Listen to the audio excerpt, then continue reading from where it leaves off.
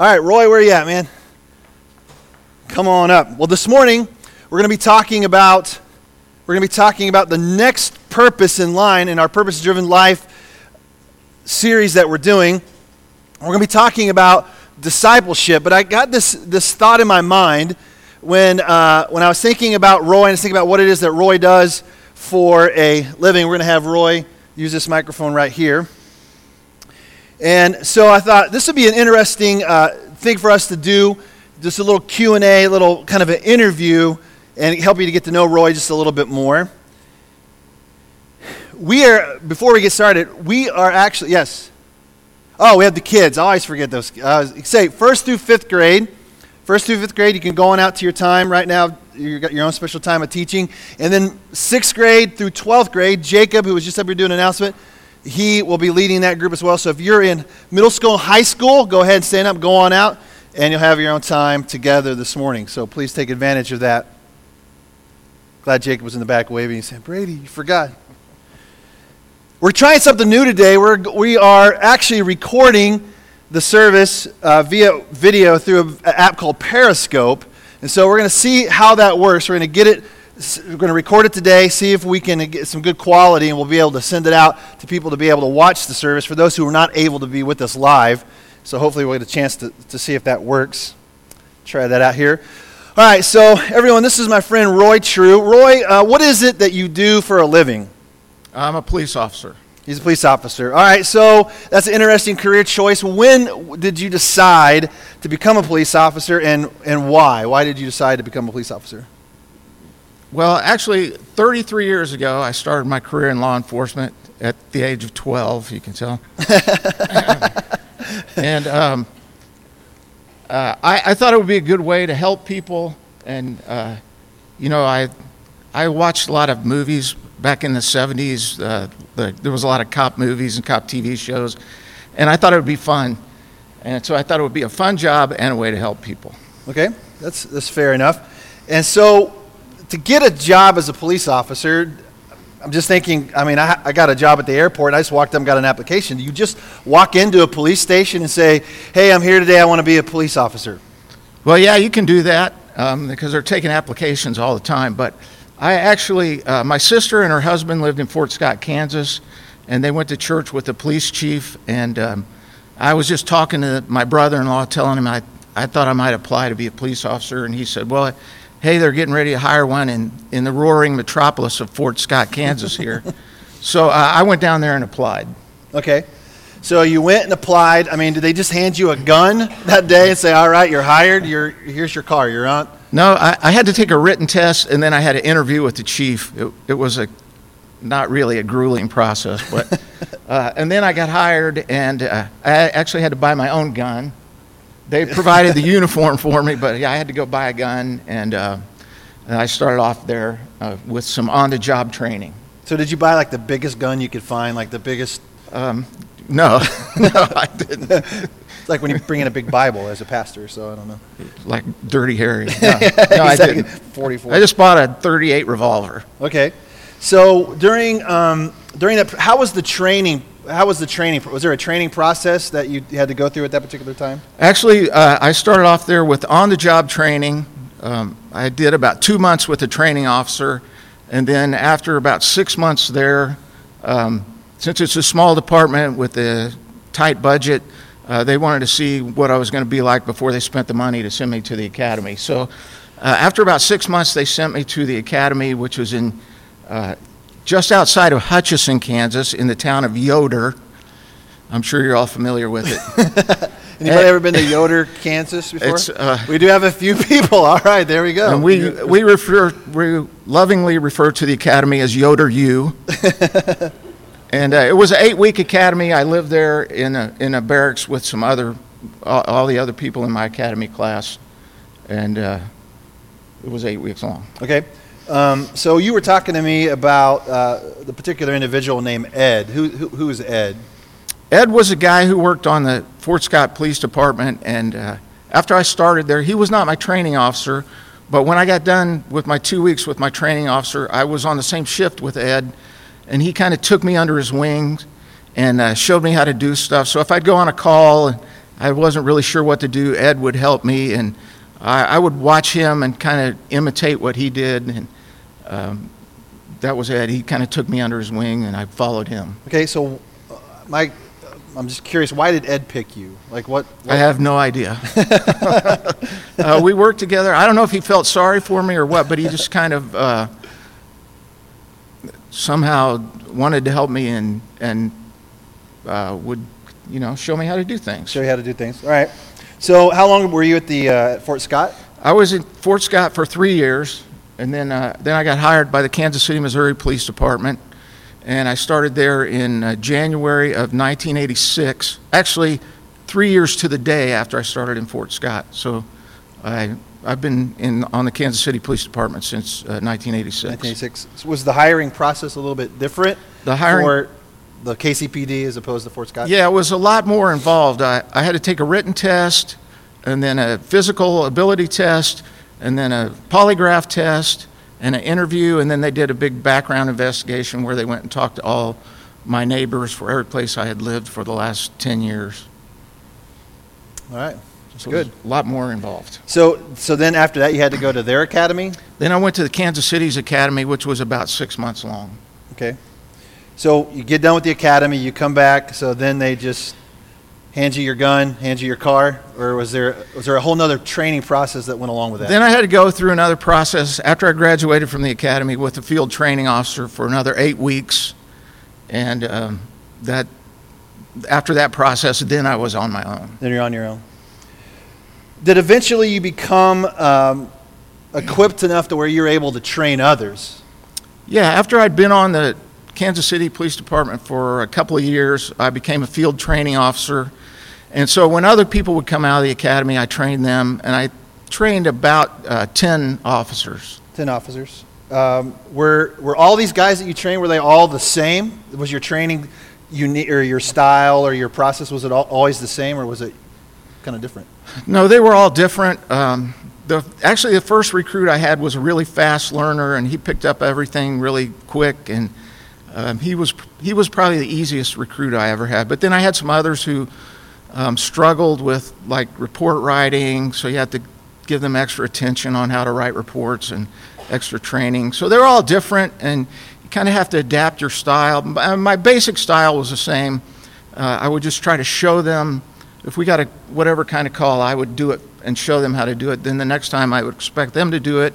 I'd kind of help them, walk them through it. But eventually, they had to learn how to do it on their own. But you had to kind of adapt that for each different person. Okay. Yeah, that's good. So as we think about biblical discipleship and what it means to be a follower of Jesus and be a disciple, what are some similarities when it comes to the job that you do, and then when it comes to training and raising other people spiritually? I think spiritually, we all need somebody like Ed. Like Ed was to me on the job, kind of took me under his wing. He was not assigned to train me. He wasn't a formal trainer, but I just kind of followed him and imitated him. So, and that kind of goes both ways. As Christians, we need to look for people who are younger in the faith than us, and not necessarily have a formal relationship with them, but just kind of an informal, live life with them and let them see how we live. And as Christians, we need to look for someone more mature than us and kind of see what they do and follow their example and imitate them. That's what Paul told us. Paul said to be an imitator of him as he was an imitator of Christ. Right. Absolutely. I think that's one of the reasons why I wanted Roy to come up here and share, because I thought it was so fascinating how like when you go through this process, they assign you to someone, and then as you grow and you become proficient at what it is you do, then you have the opportunity to then turn around and give it away to other people. And I want you to just to get that in your mind, because that makes sense when it comes to our relationship with Christ. And one of the things that he talked about is that you have to be intentional about looking for that person to train you. And then Ed, I loved how Ed was intentional with you. Like there was just something about you that he said, I want to pour in to this guy. I want to train him so that he can then be a trainer of others. So, all right, let's give it up for Roy. Thank you.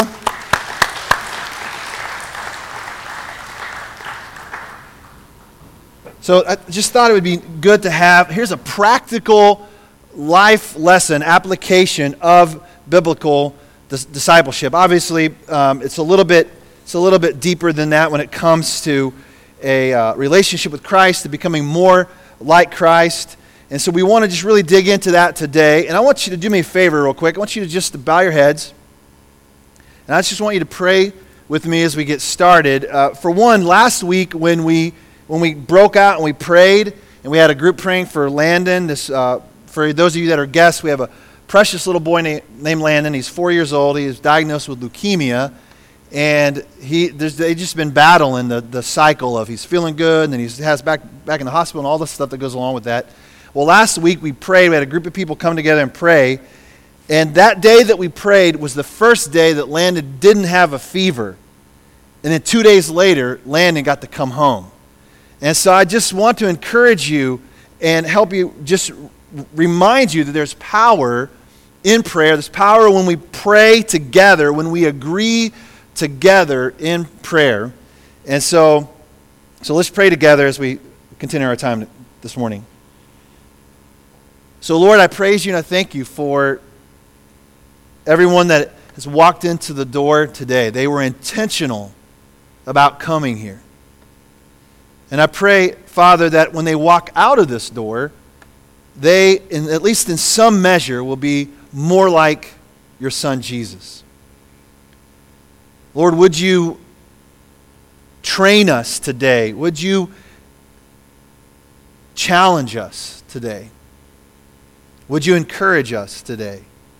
Would you cheer us on when we do well? Would you come alongside when we feel like we've failed?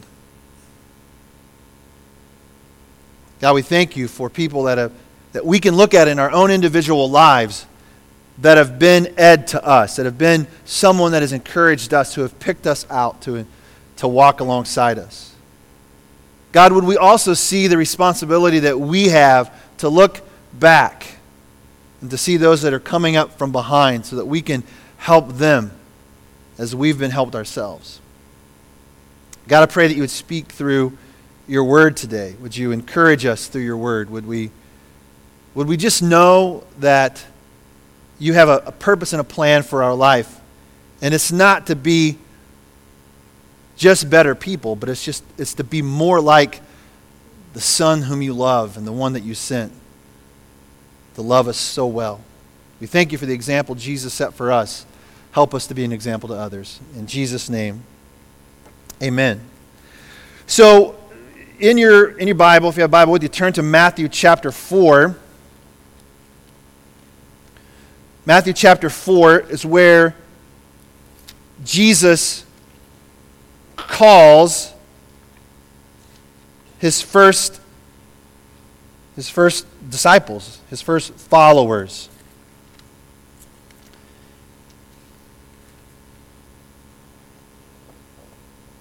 How many of you are familiar with, I think it's Ray, is it Vanderlaan?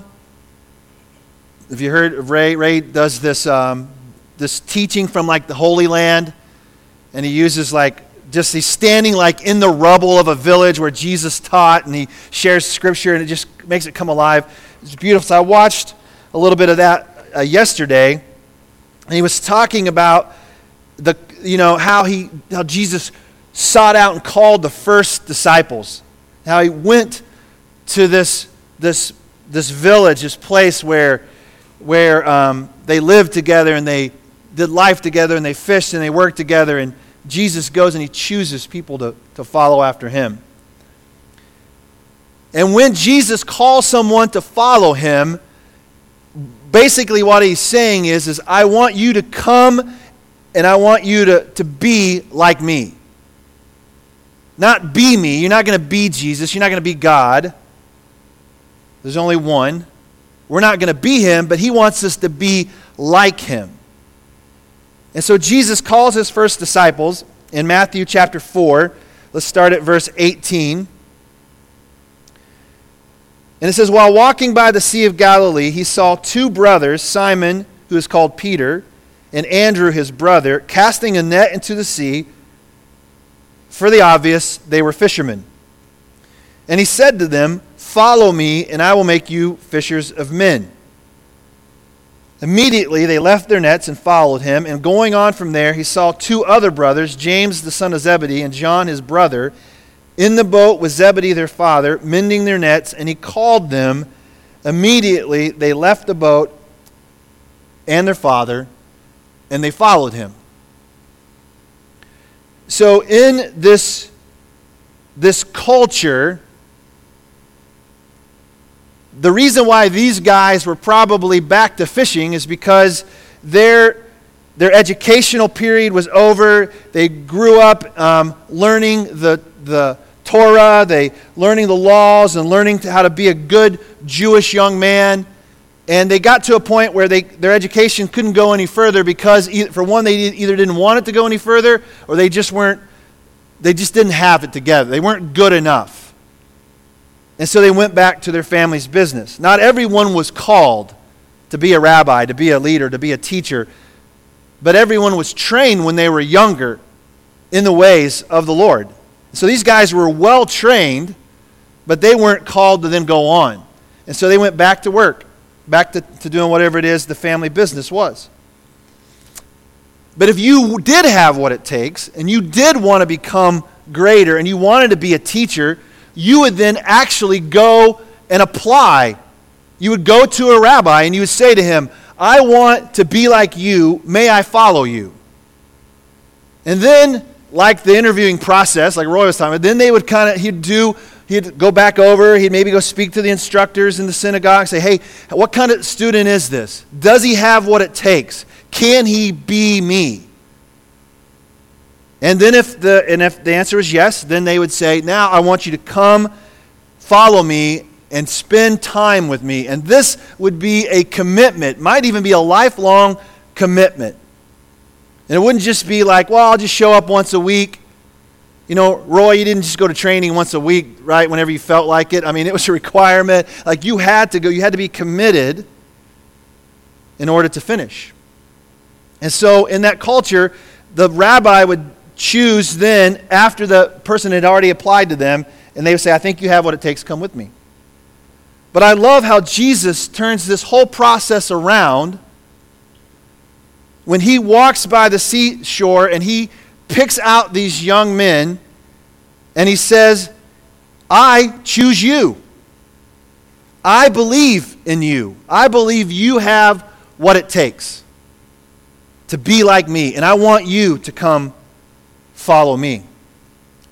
And so when that happened, he invited them into a 3-year journey that would not only change their life, but it would change the entire world. Ladies and gentlemen, we sit here, I stand here today because these young men left what they were doing and committed to something greater than just fishing. And because of that, this message of the good news of Jesus Christ spread throughout the world and came to your ears at some point and has brought you here today. I mean, Pokemon Go is exciting. Don't get me wrong. But this gospel, this good news, blows it out of the water. Blows it out of the water. So Jesus invites them to come, and he invites them to watch him. Can you imagine these guys just watching Jesus? Like we've never seen anything like this before. Like, we've seen some rabbis, we've been under some teaching, but we have never heard this kind of teaching with this kind of authority. We've never seen people be healed like this. Like, there's something different about this guy. Right after they followed him, it says, "And Jesus went throughout all of Galilee, teaching in their synagogues and proclaiming the gospel of the kingdom, healing every disease and every affliction among the people. So his fame spread throughout all of Syria, and they then brought him all the sick, those afflicted with various diseases and pains, those oppressed by demons, epileptics, paralytics, and he healed them, and great crowds followed him from Galilee and the Decapolis, and from Jerusalem and Judea, and from beyond the Jordan."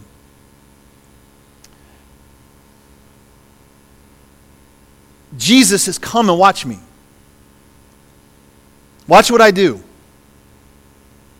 And then, when you're ready, I'm going to invite you to do it with me. And he does.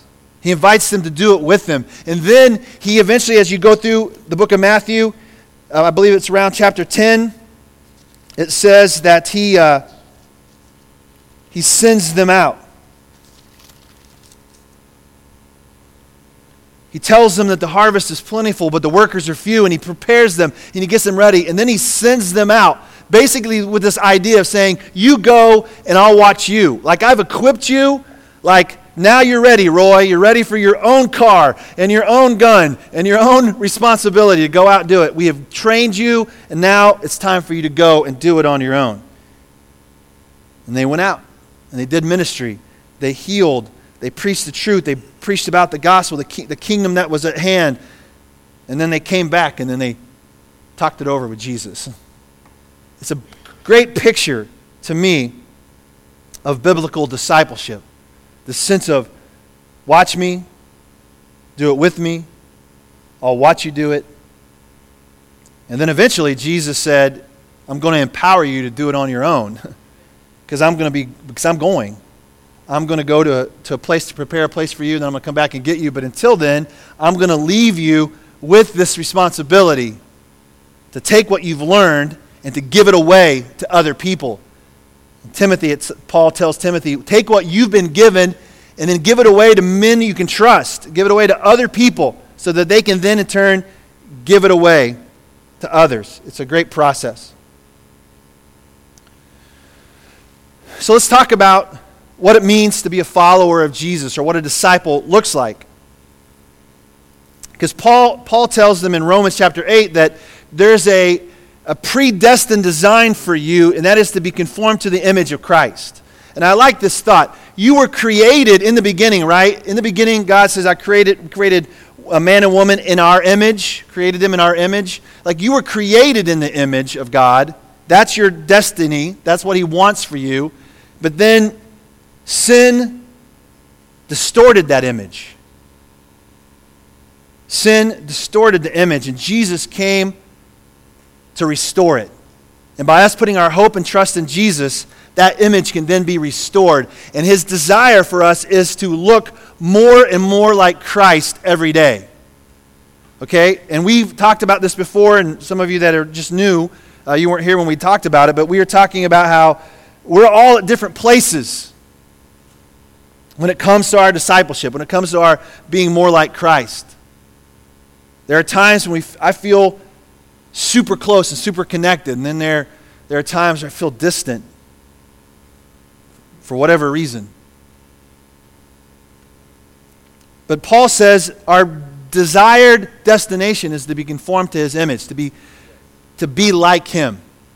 That's His desire for us. And so how's that going to happen? How are we going to grow into that? Because that's what it is. It's a growth. It's a process. It's a continual daily thing. It's about growing into spiritual maturity. So I was thinking about this earlier this week. This process there's a fancy word for it that we would use, and if you're familiar with this phrase sanctification, being sanctified, like set apart to be like Jesus. Well, this fancy word sanctification is a process. And it's not just about behavioral modification. Listen, I was a youth pastor for a long time, and I just confess, I spent most of my time trying to modify behavior in ornery teenagers. Some of you were those ornery teenagers. And I've just discovered over time that doesn't work, because you can get them to modify their behavior for a moment. While you're at youth camp, most of the time they're on their best behavior, you know. While they're at church, while they're at youth group, their behavior is modified. They even might make a commitment that day to say, I will never do that again, and God, I'm going to be with you, I'm going to walk with you for the rest of my life, I'll never go back. And then that changes over time. So it's more than just about behavioral modification, just to get you to act differently. It's more about character transformation. Like he is changing us, not from our outside actions in, he's changing us from the inside out. And he's using a variety of tools to make that happen. A variety of tools to make that happen. And one of those tools, obviously, is the Word of God. It's his training manual. I asked Roy when we were together, I said, Roy, did you get like a manual? It's like, yeah, it's like this thick. You know, they drop it down in front of you. All right, all the rules, all the laws, all the things that you need to know. Learn this. And so we have a training manual. It's called the Bible. Maybe you've heard this funny little acronym, Basic Instruction Before Leaving Earth, B-I-B-L-E. All right, so it's our basic instruction before we leave this place. 2 Timothy, if you have your own Bible, go to there. 2 Timothy, Paul is writing to his disciple, to his young Timothy, to this Paul was like Ed to Timothy. He sought him out and trained him up and trusted him with the work to give it away. And Paul is speaking to him in 2 Timothy chapter 3.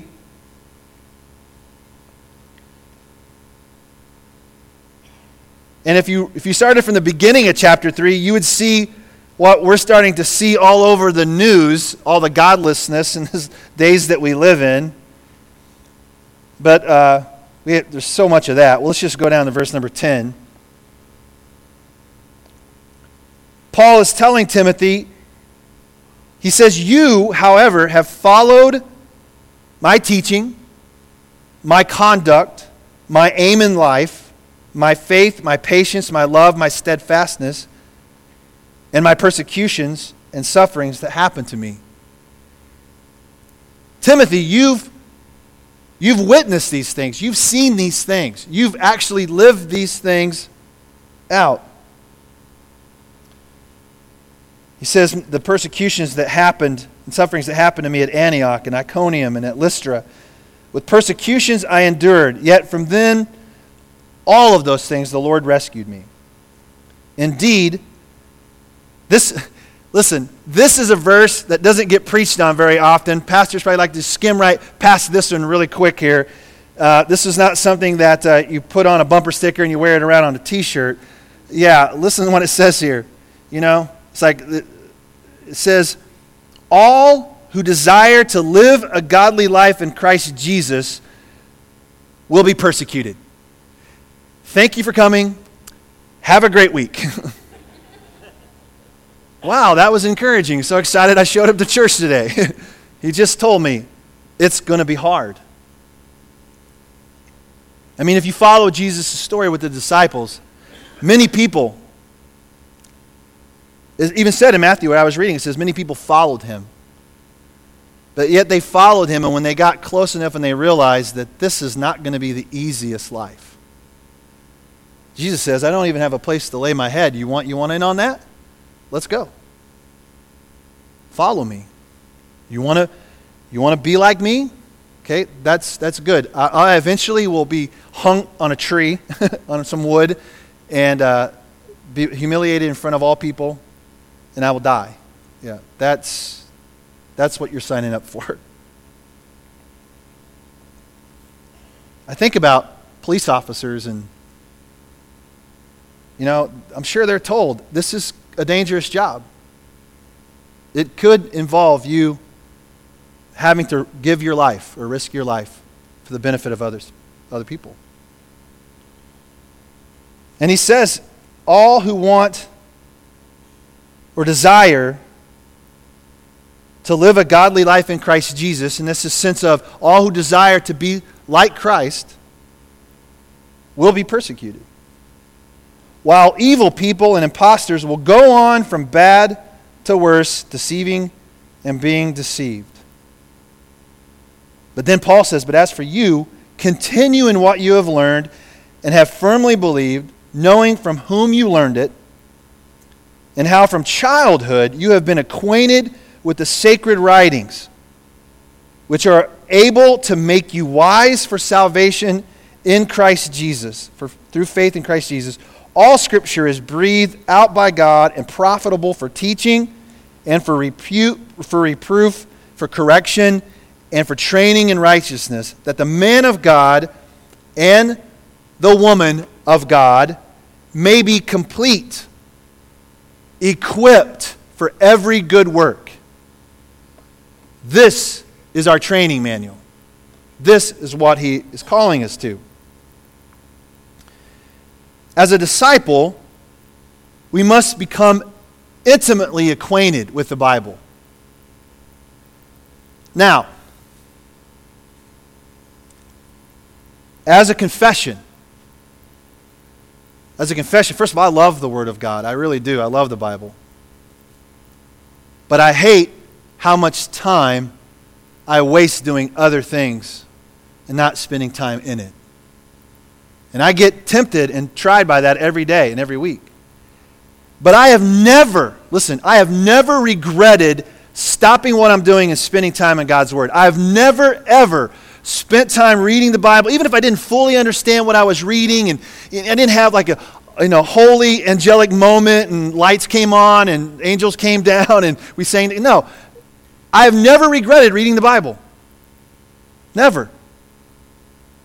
Just think about that. Think about that phrase. I've never regretted reading the Bible.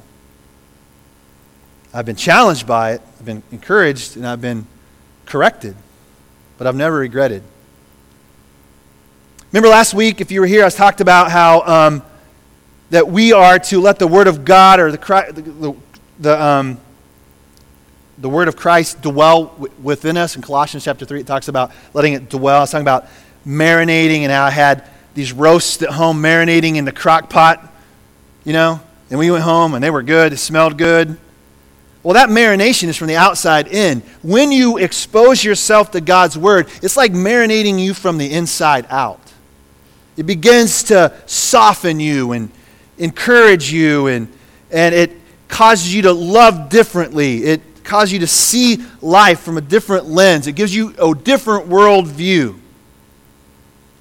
And there was a great preacher named Charles Haddon Spurgeon, and he wrote many, many different sermons. And you know that every sermon that he ever spoke, he had people sit at his feet and write down everything that he said.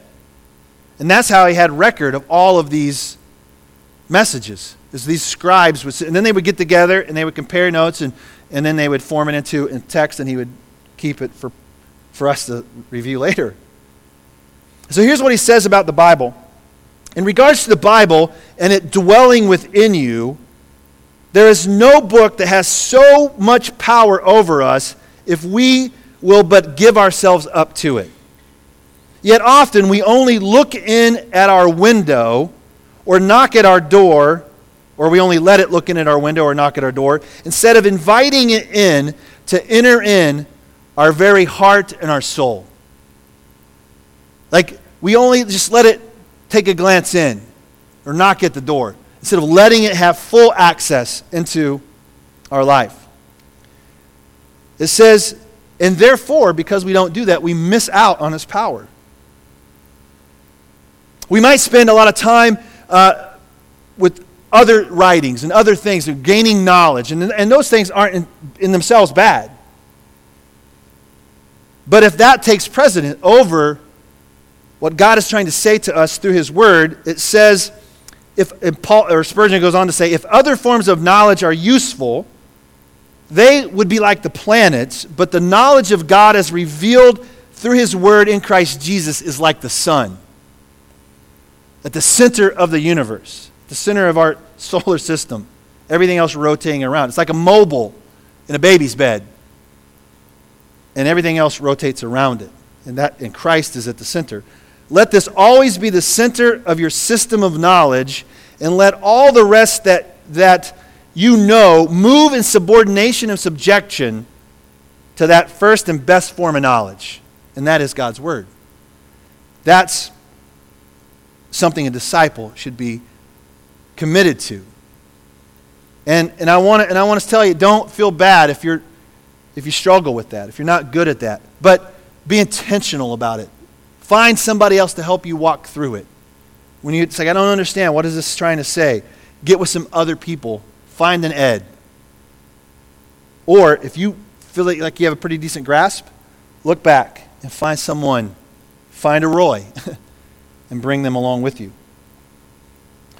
Another tool, as we finish up our time together, is us. It's the church. It's His people. We are His body.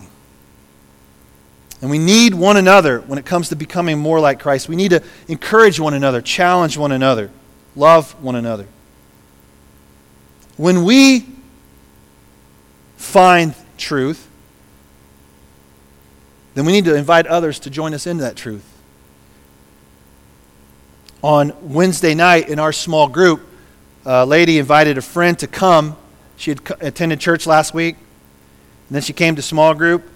And at the end, when we were going around and we were talking about things that we need, prayer concerns or whatever, this woman said, I just need peace. And I said, Jesus is the Prince of Peace. I said, do you have Jesus? She says, no, I don't. I said, do you want Him? She said, yes, I do. And she gave her life to Christ right there. And listen, I wish that happened every day of my life. Part of the reason why it doesn't, because I'm not intentional enough to make sure that it does, or at least present the opportunity for it to happen. But that moment was a joyous moment in our home. This woman became a follower of Jesus. Now, does she have it all figured out? Absolutely not. She's a new trainee. And so immediately the next day, the lady that invited her to church said, let's get together and let's open the Bible together. Let's walk down this road together. That's a beautiful picture of discipleship. Spurgeon says that we are to know the truth of God so as to be able to teach and then admonish one another. First, we are to seek the profit of our fellows by teaching one another. He said no one man can ever touch or even teach a vast congregation. Like I cannot disciple all of you. I mean, I'll do my part right now as I teach you. But in order to really fully grow and to grab a hold of the knowledge that is revealed in God's Word, you need some other people to come alongside you to help you. And that's, as a congregation, that's your responsibility. That's our responsibility. He said, the work must be done by the members of the church themselves. The word of Christ must dwell in you, and then you must become a mutual instruction society. I love that thought. Like, I am then going to turn around and just give it away to someone else. Every Christian should exercise the office of the pastorate according to his ability and his opportunity. In such a church as this, every one of the members must look well not only to his own spiritual affairs, but also to the well-being of others. I love that thought. I love that picture. What sweet and gracious instructions the older ones among you can give to others and tell of their experience.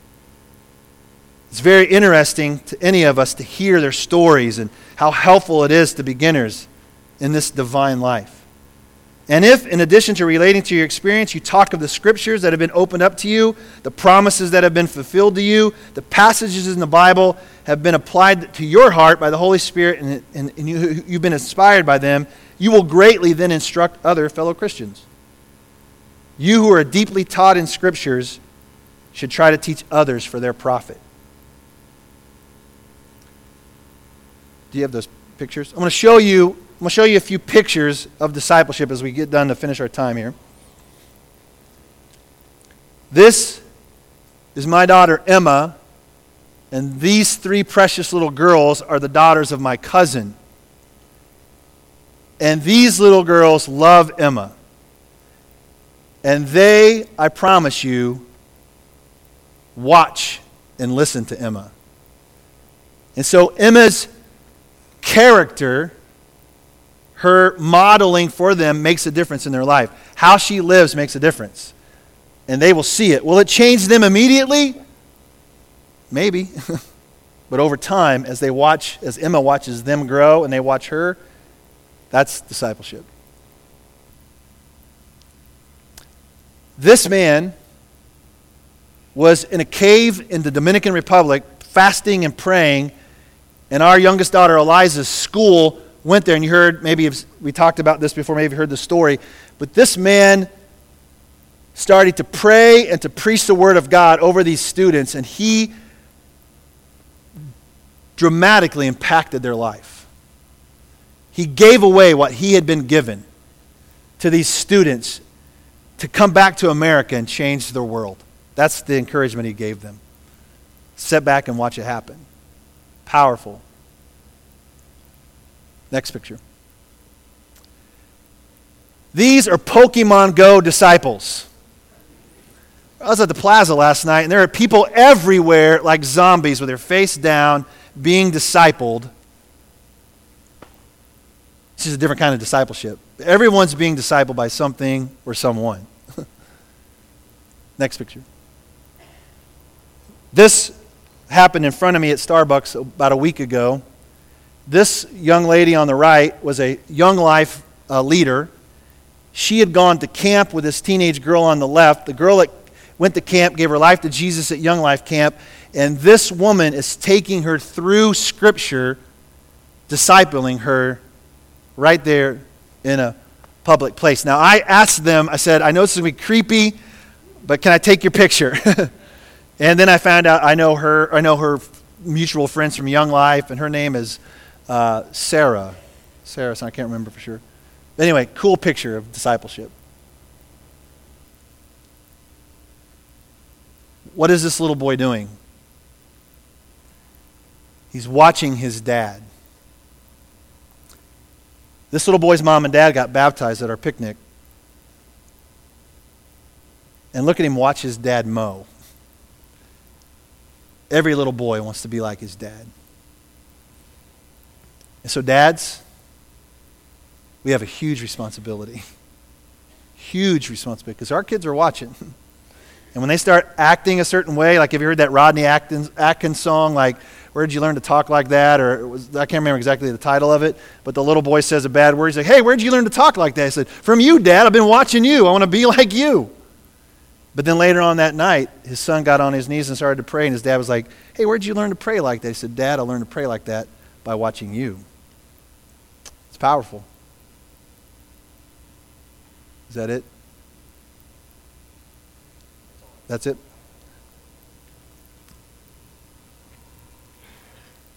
I'm going to finish my time with this. The family is the most important area of discipleship in the church. If you have kids, and they're older now, you know it's true. If you're about to have kids, put on your seatbelt and get ready. Because your kids will be watching you. And what you teach them about Jesus, how you model for them, matters. How you model this life for them matters. I'm going to challenge you guys this morning. For one, if you're here this morning and maybe you're like this young lady in our house the other night, and you need peace, but you don't know the Prince of Peace. The first act of becoming a follower of Jesus is receiving Him in faith and asking Christ to forgive you of your sin, to believe in your heart that God raised Him from the dead. Put your hope and trust in Him. That's where you're born again, and that's where the growth process begins. Or maybe you're here this morning and you have some people in your life that you think, you know what, I need to look back and I need to encourage them to come. I need to be more intentional. I need to be an Ed in this person's life. I need to model for them what it means to be a follower of Jesus. I need to be intentional. I need to take some time. Remember last week I talked about love is spelled T-I-M-E? Take some time for each other, for someone else. Or maybe you're the young person needing instruction. Go ask someone, hey, would you would you walk with me? Would you encourage me? Would you be my discipler? Would you help me? And I believe as the church started to grow and teachings came out, Jesus was even teaching his early disciples that they should pray and that they should fast.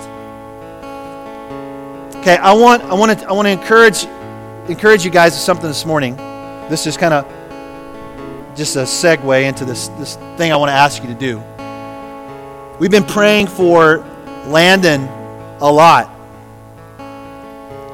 But I'm going to ask if there be people in our church that be willing to fast and pray for Landon. And when I say fast, don't freak out and think, I can't eat anymore until Landon's healed. No. That if God's asking you to do that, then go for it. But I'm saying, would you be willing to say, I will fast one meal a day, Brady, and I'll pray for Landon. Instead of eating, I will pray. Or you may say, Brady, I'll fast one day a week for Landon. Like that day, I'll drink water and I will pray for Landon. Or maybe I'll fast a week. Or maybe I'll say, I'll give up something and in return, give that time to praying for Landon. Whatever that could be. Whatever God puts on your heart. There's no exact way that I'm saying that you have to do this, but I'm asking you, would you do this? Because I think we need to go a little bit more intense, a little deeper when it comes to praying for him.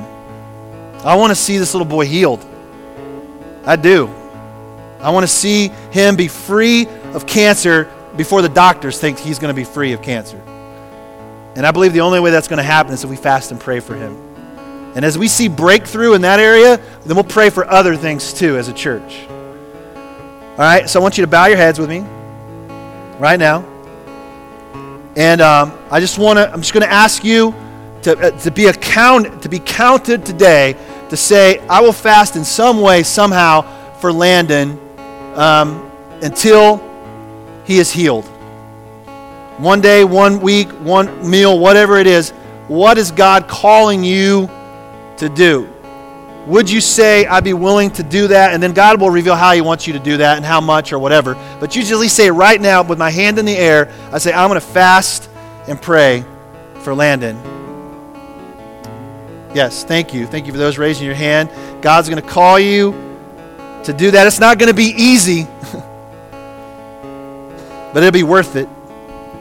So if you're making this commitment, you got to keep it, all right? When Jesus says, come and follow me, and they left their nets behind, it was a commitment. Following Jesus is a commitment. So if you have something you want to pray about this morning and you need prayer for anything, just come forward and we will pray with you as we worship on this last song.